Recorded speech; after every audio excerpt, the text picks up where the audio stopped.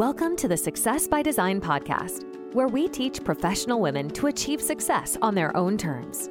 In a world that often tells us we're not enough and that success requires sacrificing our well-being, we're here to challenge that narrative. Our podcast teaches you how to close your confidence gap, avoid burnout and overwhelm, and navigate demanding careers without sacrificing your personal life. We provide actionable strategies and insights to help you boost your peace, your potential, and your paycheck. Subscribe and review our podcast today, and let's start designing the life you deserve. Hello, family. Welcome to our show today. We're continuing our discussion from our last episode, talking about imposter syndrome and confidence and how that affects us. Today, we're going to be focusing on the value aspects and how your values align with your role and with your success. So, Gray, jump right in and let us know how you're feeling about values. I love this topic. I have developed a lot of leadership training, very much technical aspect. And I do believe that that works. But there was always a missing element. Every time that leaders would come, whether it's managers or managing up, there was always that missing piece, that personal leadership aspect. And when I sit down with clients on a one-on-one, one of the things that we talk about is, why is it that, yes, you got where you're at. However, you don't know how to get to the next stage. And what I've noticed is that a lot of the people I speak with, they are very savvy. They're very driven. They're very intelligent. A lot of them has emotional intelligence. They have all the qualities. What they don't have is knowing how to use their values in a context of organizational environment. And I find it very interesting that people would put aside their personal value or doesn't even define their values. And then when they come to my office, they're like, I don't know if I should stay here, if I should move forward, et cetera, et cetera. And then when we look at their values and we see that, there might be a mismatch with your core values and the position that you're at or the environment that you're at, which affects your confidence and triggers imposter feelings. Yes, it does. I was thinking about a good exercise that you can do from time to time is to review your values, because they can change. You go to different roles, different places in your life. Your values may change a little bit, or what's important to you. Maybe when you're a little younger, getting started in your career, money means a lot. Maybe money is one of those values that is really important to you. But maybe as you progress in your career, money may go down a little bit as you, of course, start making more money and getting more roles and things like that. Maybe impact becomes more important. And I find that with a lot of people, the impact, the work that they're doing, who are they affecting? Are they making the world a better place? Are they helping their direct reports? Are they helping their employees to be better? Are they helping them to progress?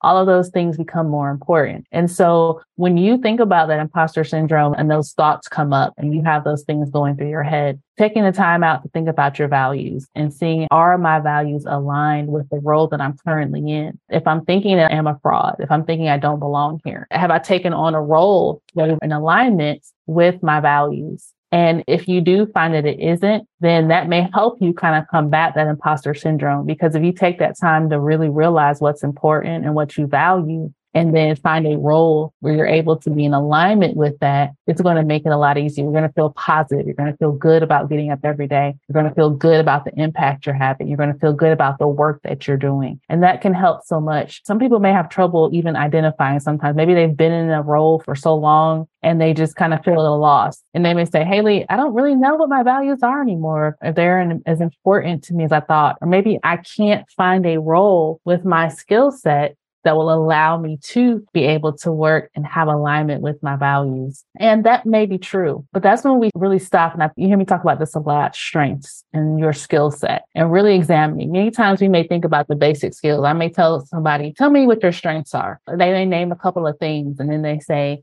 well, that's it. And I'm like, no, it's not. There's so much more. And then we open up the conversation more by asking them some more questions. They think about it. And then pretty soon, before we know it, they may have a list of 20 strengths they didn't even realize they had. And that's the same way with values. When you start looking at your strengths, seeing what areas you excel in can really help you to see what values, what's most important to you. How does that line up? We can even bring passions into it. That's another conversation we can talk about later. But when maybe your strengths, your skills, your values, and your passions all align, that's an amazing spot to be in and an amazing place to be in. And years ago, I think even before COVID and all the way the world changed, people just kind of worked in a job. I've been in this job, I'll just keep on working it. But now the way the world changed, the way we view things, the way we view life, all of those things changed about kind of what's more important. And are we living our lives and living our days in ways that we're getting value, we're having impact? And that's become so much more important. And those things, again, are going to build confidence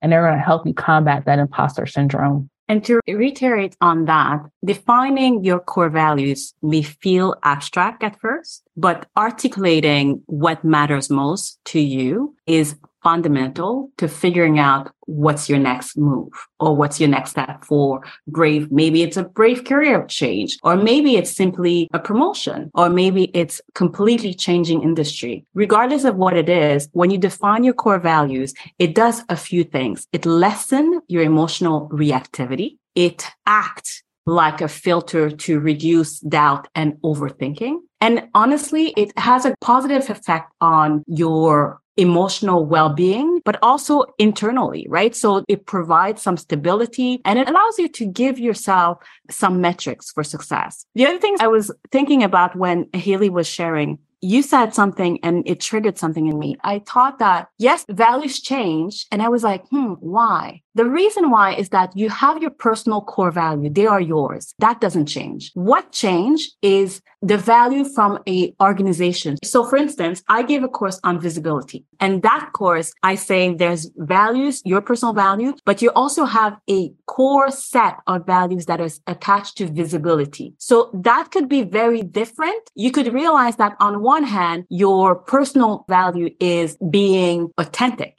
And then you realize that your visibility values is helping others. So which means that you're helping others in a very specific environment might prime over your authenticity feature. So look at how you, depending of which role you have, what is the core value that you want to showcase based on your work versus what is your personal values based on your day-to-day. And you'll see that one, it might be completely different. Two, it might be the same, which is great, but there's no fault. This is not an exercise to find fault, but it's going to help you discover yourself. And lastly, you may feel and see that either you have new values when you're in professional setting and the order of your personal value may be very different. Hopefully that helps and support whoever needs to align their ambition with their work. You just made me think about something. I'm going to put my coach's hat on for a second. I'm going to ask you a question. Do you feel that your professional values and your personal values have to align? There was a time I thought, yes, I really did. And I realized that it drove me crazy. Like I would go to the office and